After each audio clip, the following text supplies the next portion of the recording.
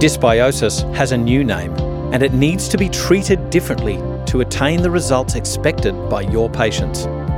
What I'm talking about here is SIBO, S-I-B-O, small intestinal bacterial overgrowth. Professor Stephen Sandberg-Lewis is both an academic and clinical expert at successfully treating SIBO. Indeed, many of the patients referred to his practice have digestive conditions which have defied diagnosis and effective resolution. They seek him because the medical model has failed them. In 2010, Professor Sandberg-Lewis co-founded the SIBO Centre at National University of Natural Medicine, where he lectures in gastroenterology, one of only 4 centres in the USA specialising in small intestinal bacterial overgrowth diagnosis, treatment, education and research. You will learn from him how to assess GI dysfunction in your patients and to implement successful treatments to regain a balanced digestive system. Professor Sandberg-Lewis will be speaking at the 5th Bioceuticals Research Symposium to be held on the 20th to the 23rd of April 2017. To register, please click on the Education tab at bioceuticals.com.au.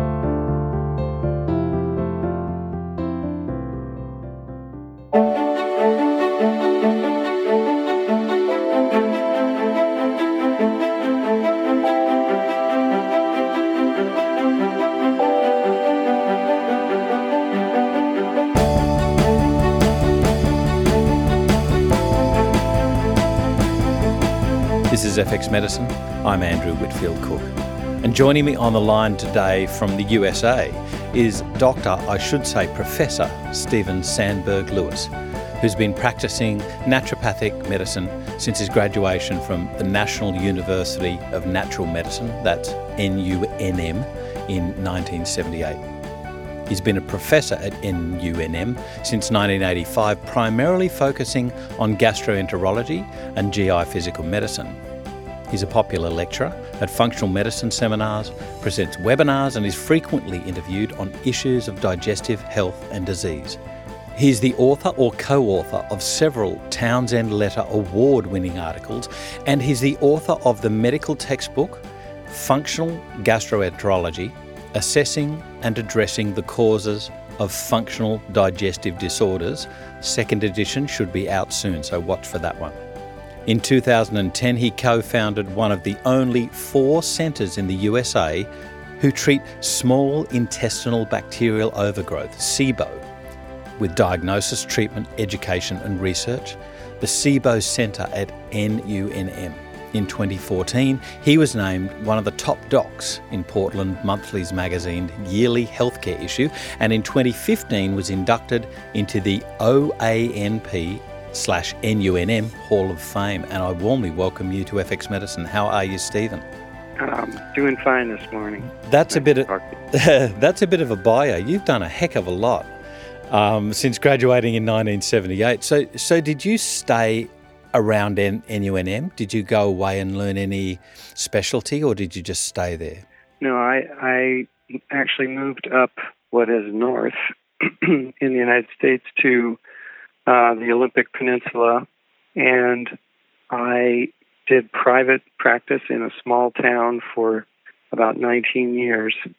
Kind of learned the ropes, and then taught a little bit as an adjunct, and then finally came back 1996 to teach full time as well as practice. And I've picked up from a few podcasts and interviews that I've heard you give. You've a lot to thank your father for, right? I do, but I'm not sure if I talked about my father before. My father was a ultra perfectionist. He was a very hard worker and very strong family ethic. And I think he was more interested in people than I am. Yeah. I'm kind of more interested in people as they experience different health conditions, and my dad was more of a real people person. So I have a good background from him.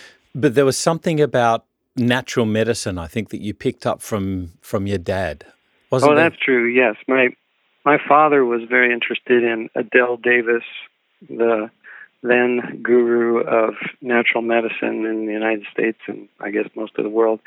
And he went and visited a naturopathic doctor in Asbury Park, New Jersey, and told me I needed to meet that guy, and I did. And he's the one that told me about NUNM and the whole profession of naturopathic medicine. Uh-huh. So, yeah, that was a great introduction. Way back then, naturopathy was not in a good place in the US. It's kind of like what Australia's going through right now. It's being attacked on all sides, and Yeah, it was basically a nearly dead profession. There was only one school, and they were some years they would have 4 or 5 graduates. Wow. It was basically a night school. Yeah. Back then, and my class was the second full-time program, so it was just a rebirth of it. And there were a lot of us younger folks that were back to nature movement, and we heard about a profession that actually could teach you to be that kind of a doctor, and we were thrilled. And that's just the year before me is when it just sort of took off again and started to really grow. And indeed, I heard you say that it was basically the hippies that saved naturopathic medicine in the US. But what I find is interesting is the changing face of naturopathy in the US and Canada right now. Indeed, there's been some new development. I remember reading I think it was a Twitter post from Paul Theriault.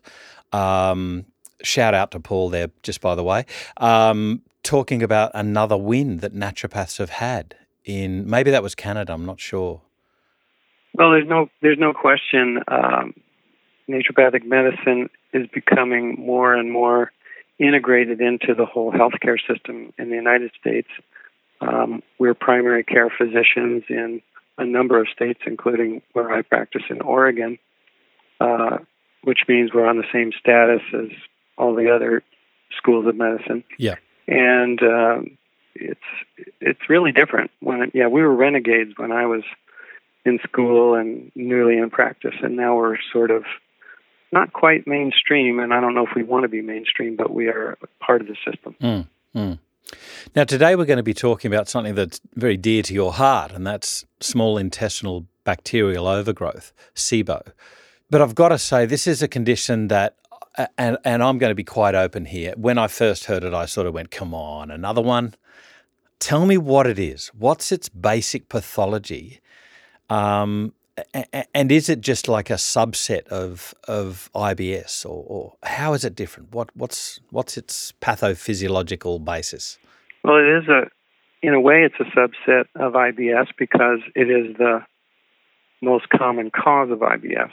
Right. Somewhere between 50 and 75% of cases of IBS are due to this. But in itself, it's something that has a story way behind it, and that's something that we're putting a lot of emphasis on, which is the underlying causes of SIBO. So there's layers there. Right. But the basic, if you want to make it the simplest way to speak about it, I would say that post-infectious IBS, the kind of IBS that comes on following food poisoning, traveler's diarrhea, or other gastroenteritis, basically is the classic SIBO. And what we're finding is that there's actually an autoimmune component that when a person gets, say, a food poisoning from Campylobacter, yep, which is kind of the standard food poisoning organism, yeah, then the bug doesn't stay around very long. But in the process of being there for a few days, the bug is exuding a toxin called cytolethal distending toxin B, CDTB, right, which then stimulates the immune system to produce antibodies against that toxin. Depending on how much antibody is produced, that person may or may not develop post-infectious IBS due to SIBO. And these antibodies, if there are enough volume of them, they will attack the nerve cells or the pacemaker cells, the interstitial cells of Cajal in the small intestine, and downregulate motility. So things start slowing down. And that migrating motor complex of reflex that normally moves things through the small intestine will slow down. So over time, the commensal normal flora in the small bowel, normally very small numbers, will start to overgrow because of the lack of movement and the lack of flushing effect. So that is a major underlying risk factor for SIBO. Okay, so we're talking about something that's going to be slowing down the peristaltic and gross movements of the bowel. So that's almost like an anti-serotonergic type effect. Is that right? Well, anticholinergic, and probably to some degree anti-serotonergic as well. Yeah. We know that some of the organisms that live there do produce serotonin directly, as well as GABA and other neuropeptides, and that's certainly part of the picture. But a good thing to remember is that the transit or motility in the small bowel is very, very different than that in the large bowel. Right. So that's why a patient can have diarrhea-type IBS, where things are moving through their large intestine way too fast. At the same time, their small bowel has low motility, which is allowing bacterial overgrowth. Aha, right.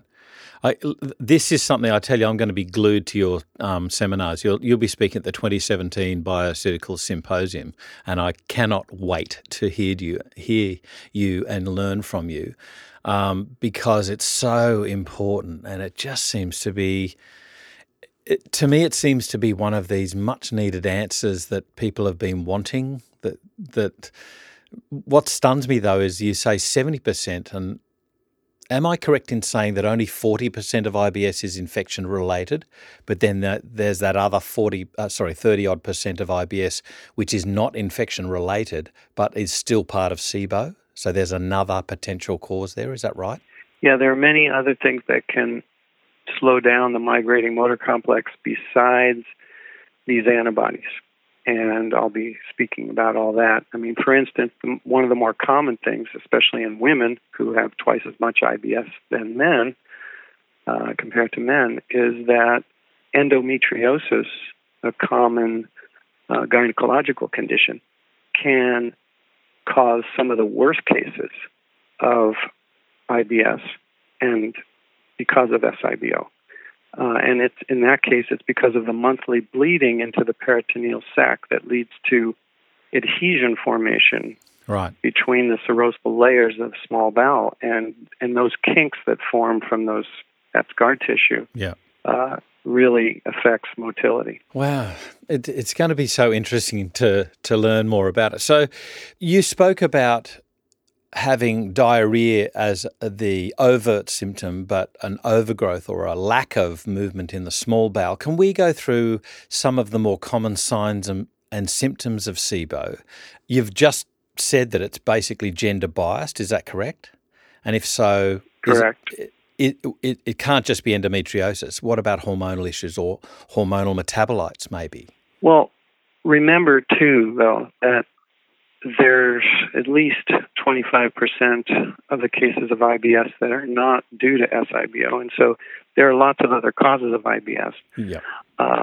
Probably some of the more common ones have to do with learned disease behavior, relate to the way people eat and not chew their food and rush too much, the types of foods that people eat, so food intolerances. And then many cases, people go through life thinking they have IBS, and it's just because other conditions have not been differentiated. So they may actually have a celiac disease that has never been diagnosed. Yeah. Even if they had a biopsy, it might not have been done properly. They might have pancreatic insufficiency and nobody ever thought to test for it. They may have hypochlorhydria and nobody thought to test for it. Right. Or a liver issue where they don't make enough bile. So all those things can be in place. So what are the main symptoms of SIBO?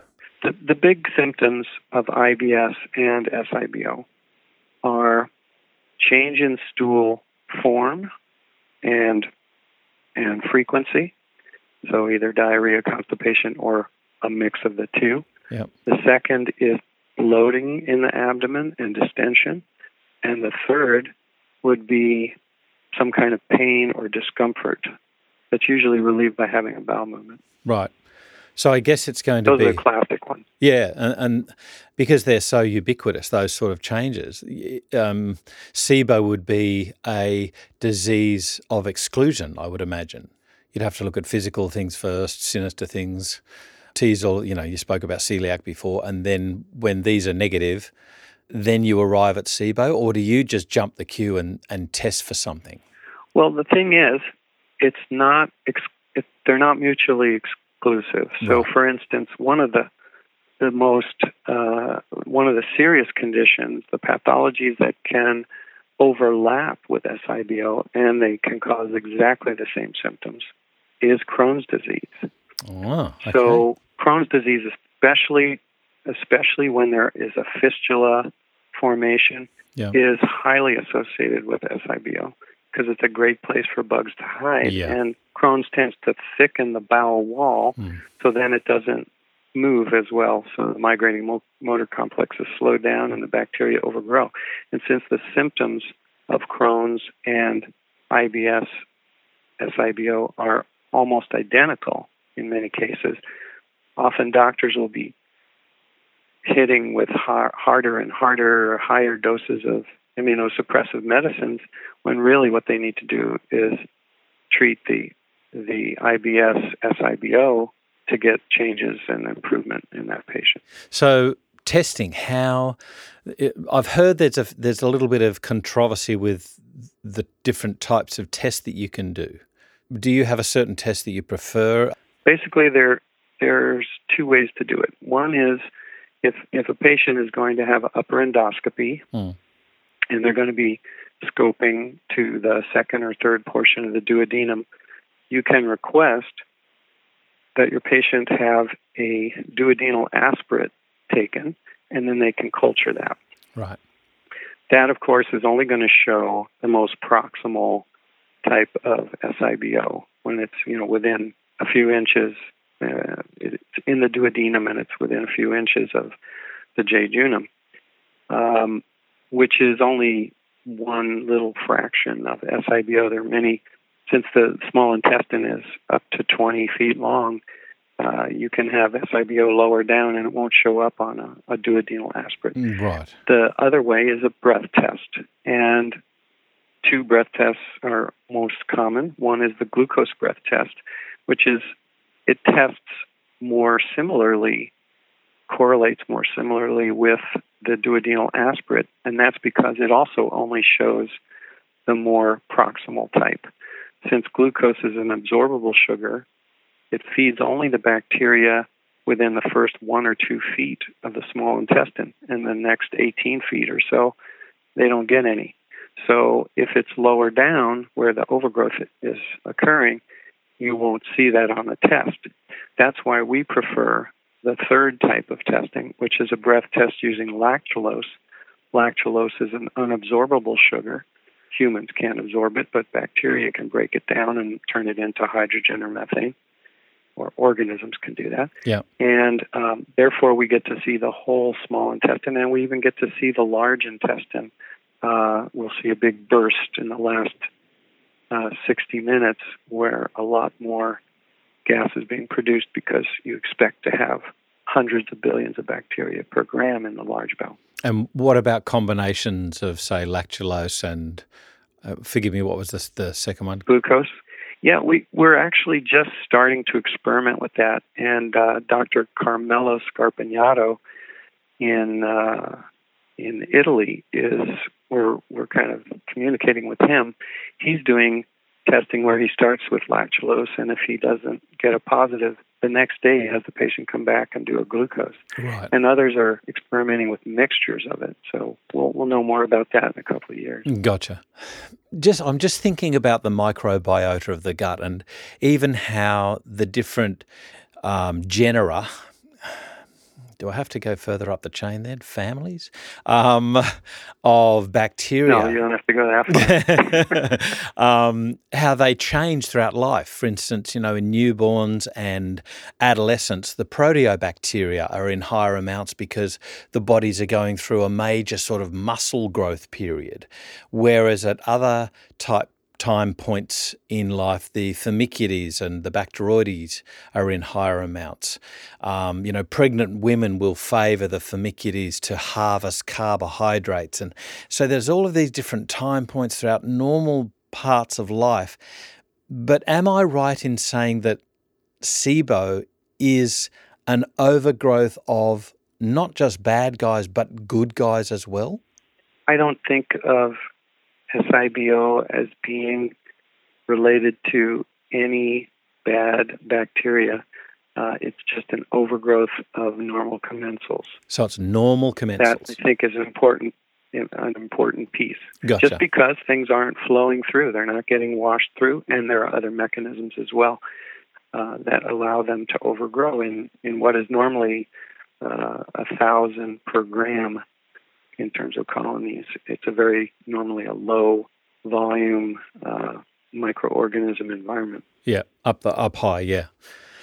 And okay, so do you tend to get any skew in the types of families that you see? The Lactobacillus bifidobacteria would be the simple one, but there's so many other good commensals there. The Faecalibacterium Proutznitzi, there's some really good work by Clara Belzer out there. Akkermansia mucinophilia, all of these other commensals that we don't get in capsules because they're not available in stores, but they're still commensals. They're still good for us. Do you find changes or peaks of any one or two or a few of these different commensals? Well, it's a wonderful question, and the bottom line is we really only have 2 studies that have really laid out the more common organisms that are overgrown in SIBO, because not a lot of studies use duodenal aspirate and cultures. Most of them are using breath. So when we use breath, we only know one thing, and that is it hydrogen versus methane. Methane, we know, is produced by Methanobrevibacter smithii, and the hydrogen could be any number of bacteria. The most common, according to one study, is Bacteroides, but then Lactobacillus about a quarter of the time, Clostridium about a fifth of the time, and then some aerobes as well, like Strep and E. coli. Because we always blame E. coli as a food poisoning organism, but of course E. coli is one of the main commensals even in humans. Yeah. I don't know if you use E. coli and Nissl as a probiotic in Australia, but we do now. We can get it. Parts of Europe. Yay, we can get it. So for our listeners out there, you can get Nissl E. coli from mutaflora.com.au, which in itself is an interesting story.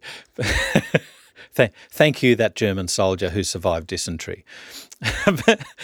But let's go into other aspects of treatment, I guess. So what do you do? Do we talk about restricting certain types of foods? Do we talk about feeding certain types of foods to try and help these bacteria to normalize? Or do we have to say, hey, listen, we have to reset the gut first. We've got to strip you back. So especially in very small children, often we'll just change the diet, the types of carbohydrates in the diet, so that we're not providing substrate for these organisms. And typically symptoms will dramatically improve within days. Right. So that is a very reasonable way to do it. The specific carbohydrate diet, the SIBO specific food guide, the low FODMAPs diet, the Cedars-Sinai diet, those can all create a very dramatic reduction in symptoms just by limiting the food source for the bacteria. And then they can't make so much gas, and then they can't create those effects. But generally, we find that to actually bring down the flora, not just reduce their food, we do need to use herbal or prescription antibiotics or the elemental diet, which really starves them and their numbers go way down, and then the test can be normalized. So we do tend to start with an herbal or prescription or elemental diet approach to reduce the numbers of organisms, and then we go immediately into a prevention phase where we use a diet, and one of 4 diets, together with a prokinetic agent, which can be herbal or prescription as well, to keep the migrating motor complex flushing things through. And whenever possible, we try to uncover and treat, if possible, any underlying cause for the change in the migrating motor complex or the overgrowth. And that's a key, I think, to what I want to talk about at this symposium, is that if you don't treat the underlying cause, you'll just be managing this over and over, because methane regrows within a month typically if you don't do anything to prevent it from coming back, and hydrogen producers within 3 months. Gotcha. But what about other things? What about, we as natural health practitioners, we very commonly get caught up in physical aspects of treatment. But what about psychological aspects? I've read papers on even exercise manipulating our microbiota. So how can we help our patients with this? And what's the usefulness of this? Do you find it important or one of the lesser aspects of treatment? I think it's always important in every condition, but especially in this one. And certainly the microbiota really control the human genome. They outnumber the human genome like 360 to 1. And they turn on and off our genes. So they are in large part responsible for mood and neuroendocrine activity. So for one example that I look pretty often is for gram-negative overgrowth. The gram-negative bacteria put off endotoxin or lipopolysaccharide. And lipopolysaccharide is one of the standard ways to stimulate not only systemic inflammation but central nervous system inflammation. When you want to do that in research. And so we put a lot of effort into number one, helping to treat SIBO so that there is less central nervous system inflammation leading to changes in mood, but also changing things up so that folks aren't in such a sympathetically dominant state when they eat and when they're digesting. Just mindfulness, very important. Sometimes people get into patterns from childhood where they learn that eating is stressful, because their parents would grill them during the dinner meal or something about their grades or whatever's going on. And people can continue to react that way through their whole lives and not even realize it's a program that they're playing. So we have ways of changing those patterns. Okay. SIBO is notoriously recurrent, though. So, okay, I'm going to ask the devil's advocate question. You're an expert in this, and you're one of these 4 centres in the USA that specialise in the diagnosis and treatment of small intestinal bacterial overgrowth. Just how effective are your long-term results with regards to, these people that aren't treating it in a sort of more formalised manner? Has anybody looked at that?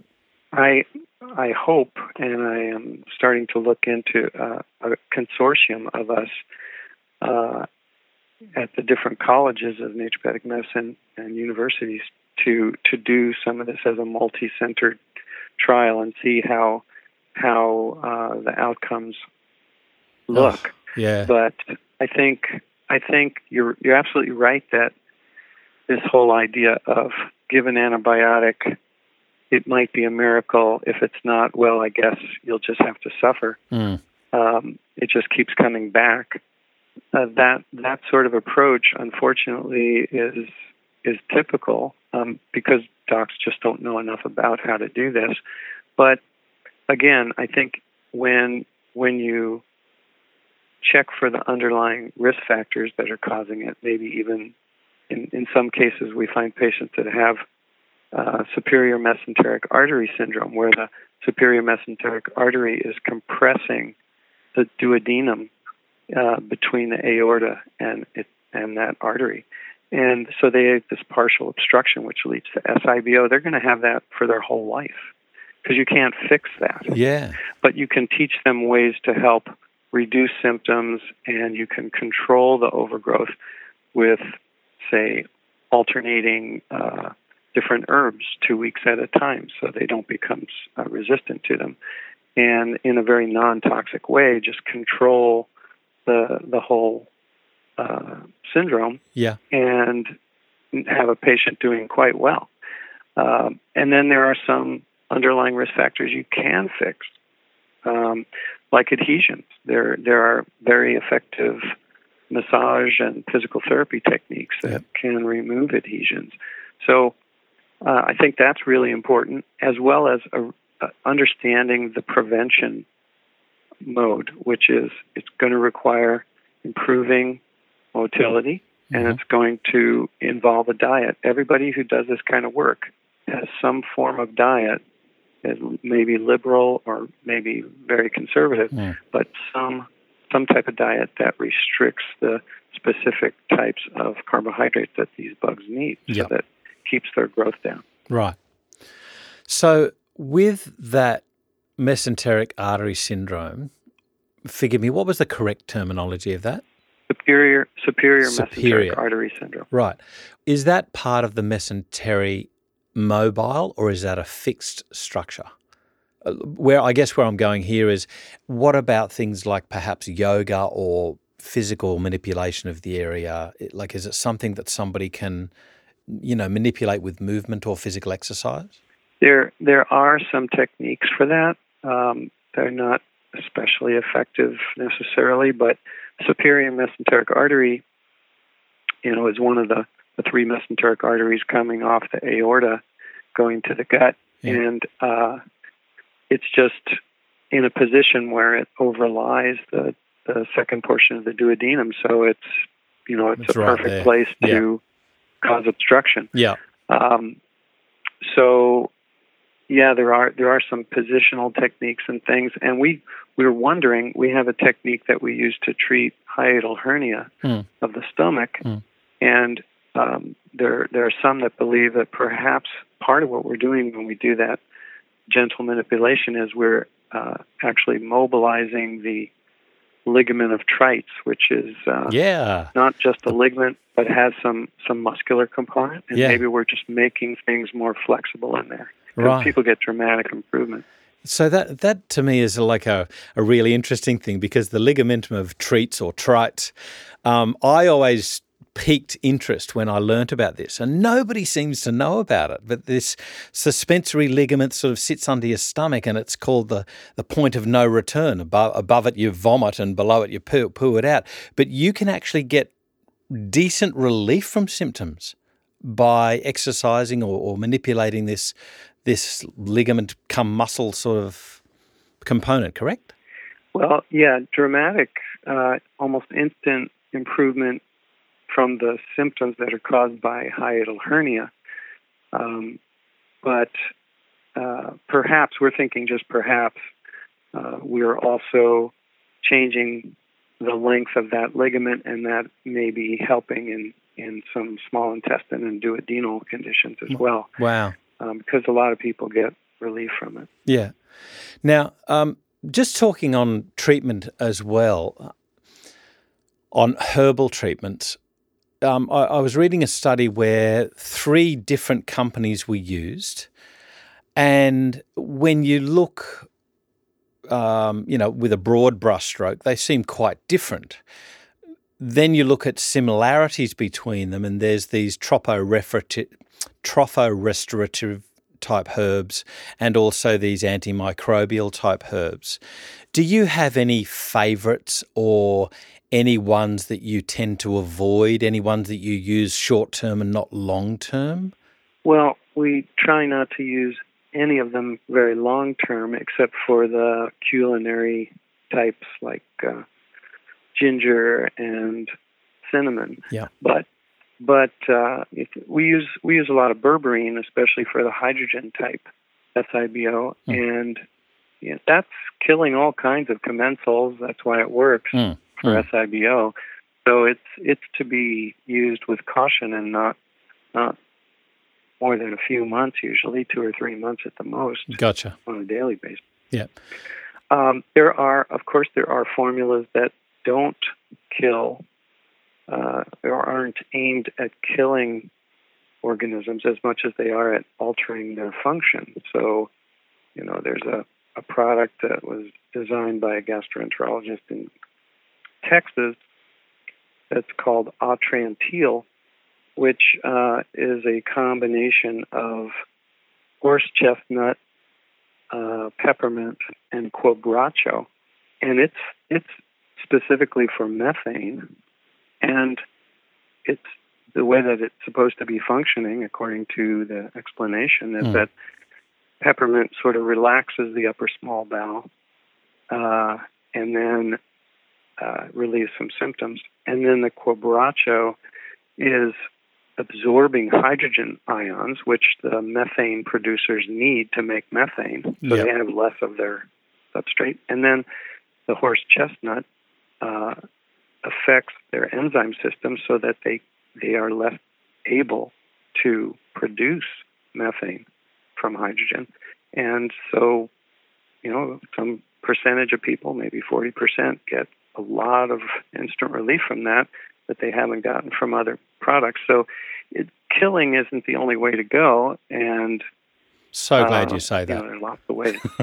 Yeah. I gave up on the kill mentality years ago, and I see natural health practitioners wanting to kill things rather than rebalance them. It's this a very medical reaction, in my opinion, in my current opinion. What about when you look at the different berberine containing herbs? You've got the good old golden seal, which in itself has got ethical issues with procurement of decent quantities of it. Then you've got things like Oregon grape, and we've got Coptis, and we've got so many different types of philodendron is another one. So many different herbs that we can use. Are there any herbs that you tend to sort of say, well, this herb's got berberine, but it's also got that other component? Is there any sort of tweaking that you might do to use in these types of patients with SIBO? Well, again, more hydrogen specific, but we tend to use a combination of whole plant and the berberine extract, not just pure berberine extract. I think people get more of a negative reaction. More people are going to react to that if you just use the pure isolate. But we use a combination of some hydrastis, Oregon grape, and the berberine isolate all together in a capsule. Gotcha. And we seem to, we use a large dose of that. We spoke with Stephen Buhner, herbalist who's written several books on antimicrobial herbs and the treatment of Lyme and other conditions. And he told us, well, I think your best bet, this was about 7 years ago, your best bet to treat the hydrogen producers is going to be find an herb that pretty much stays in the gut and isn't instantly absorbed, and then use a pretty high dose of it. And he recommended berberine containing herbs 5 grams a day. Wow. So our patients are working up to 9 or 10 capsules a day because they're 500 milligrams. Yeah, yeah. In Australia, we'd have, I guess, issues with getting that amount of berberine because we can't use isolated berberine in Australia. So, well, I guess we'll have to sort of find some other way about treatment. That'll be an interesting thing to talk about at the symposium, I think. Mm-hmm. So what about the facility of antibiotic treatment, though? I think, is it Gerard or Jerry Mullen? He's used... Gerard Mullen, yeah. Yeah. So there's a very interesting paper that I've read of his, herbal therapy being equivalent to rifaximin for the treatment of small intestinal bacterial overgrowth. I mean, that's incredible.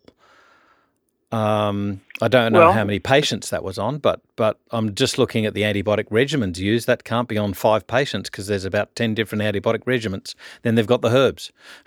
So, yeah, it was in the, I believe, 600 range or so.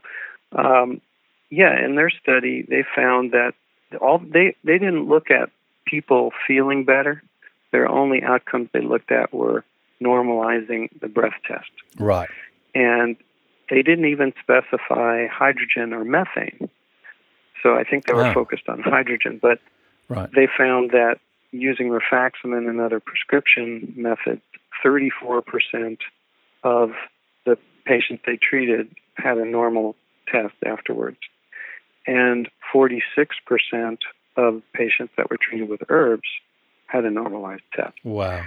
So they considered that statistically identical. It wasn't a statistical difference, but it was 12% higher in the herbal group. Right. I'm looking at this antibiotic list here. Amoxicillin /clavulanate, which is Augmentin Fort, is the one of the trade names in Australia. I hope I'm not transgressing anything there, but you look at that, Ceflexin, doxycycline at 100 milligrams PO. That's really an anti-acne dose. Flagyl, they're very commonly used antibiotics in Australia. What about them causing small intestinal bacterial overgrowth? What's the issue about their causing it? Well, certainly a good percentage of patients, when I'm taking their history and they have symptoms of IBS, you'll hear that they took an anti-acne medicine daily for years when they were a teenager. Yeah. And such as tetracycline. Yeah. Very broad spectrum. So I think that there is a component there, and I think that those folks that have that history are also more likely to have a yeast overgrowth component, which complicates it. So they have SIBO and SIFO, fungal overgrowth as well. Right. And you can scratch your head if you don't realize that they have both, because you're confused. Well, but I think that's another podcast.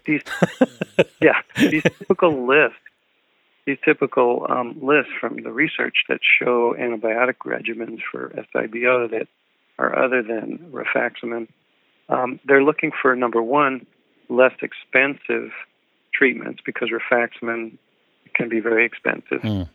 And number two, they're realizing that this is a classic thing. When a patient comes in and says, funny thing, I got these terrible IBS symptoms, and when I took ciprofloxacin for my urinary tract infection, all my GI symptoms went away for almost 2 weeks. Yeah.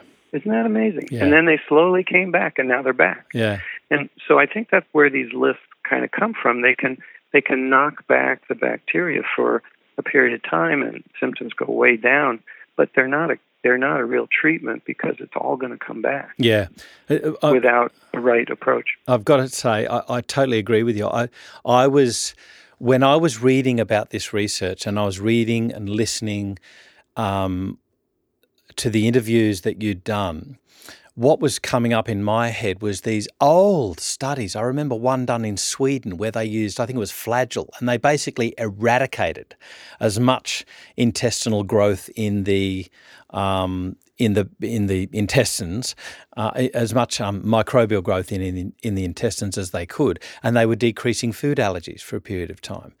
And like all of these old studies, and then it sort of ideas start swirling in my head about what were they doing. Probably not good in the long term, but in the short term, they might have been reducing small intestinal bacterial overgrowth. They just didn't know it as that back then. The old yeast. Or treating a Blastus hominis that hadn't been found previously. There's so many different things. I seriously, I just cannot wait to learn all of these things.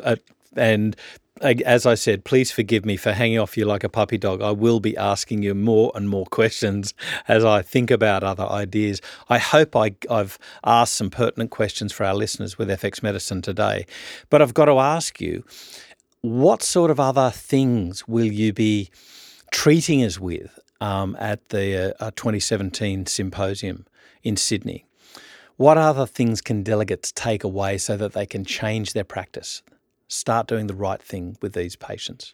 Well, we'll talk about the things that lead to conundrums where the treatment doesn't progress by talking about the best way to follow these things through. And that's going to really rely in large part too on the preventive phase, making sure you have the right preventive phase. And then also talking about this concept of autoimmune IBS with SIBO and the fact that you can treat with things that improve immune balance and reduce TNF-alpha and NF-kappa B pathways so that you can have less autoimmune activity. And so that's part of where we use low-dose naltrexone to help with the autoimmune component, fish oil, other things like that can really help with the autoimmune component. And keep that in mind that folks that have high levels of antibodies against their migrating motor complex, they are going to need long-term treatment to improve their motility, and they're going to need treatment to downregulate their autoimmunity. So lots of good natural and low-dose prescription treatment that can help with that, as well as the diet. I would urge all delegates that are going to attend, please get some sleep beforehand, because I think those intensive break-off sessions where you really delve into the clinical aspects of case histories and what you need to do, they're going to be really enlightening to people attending that symposium. So, Stephen, I've got to thank you personally for really broadening my horizons about what I need to learn about, because I've got to say I'm a newbie at this. I'm a noob. So thank you from me personally, but I also would like to thank you for joining us on FX Medicine and enlightening our listeners with your dedication to your patients over the years. You say that your father was a lot more into people than you are, but I think you've given a heck of a lot of hope and health to the patients that you've treated over your career, so thank you. You're welcome, Andrew. Nice talking to you today. This is FX Medicine. I'm Andrew Whitfield Cook. This podcast was proudly brought to you by the 2017 Bioceuticals Research Symposium.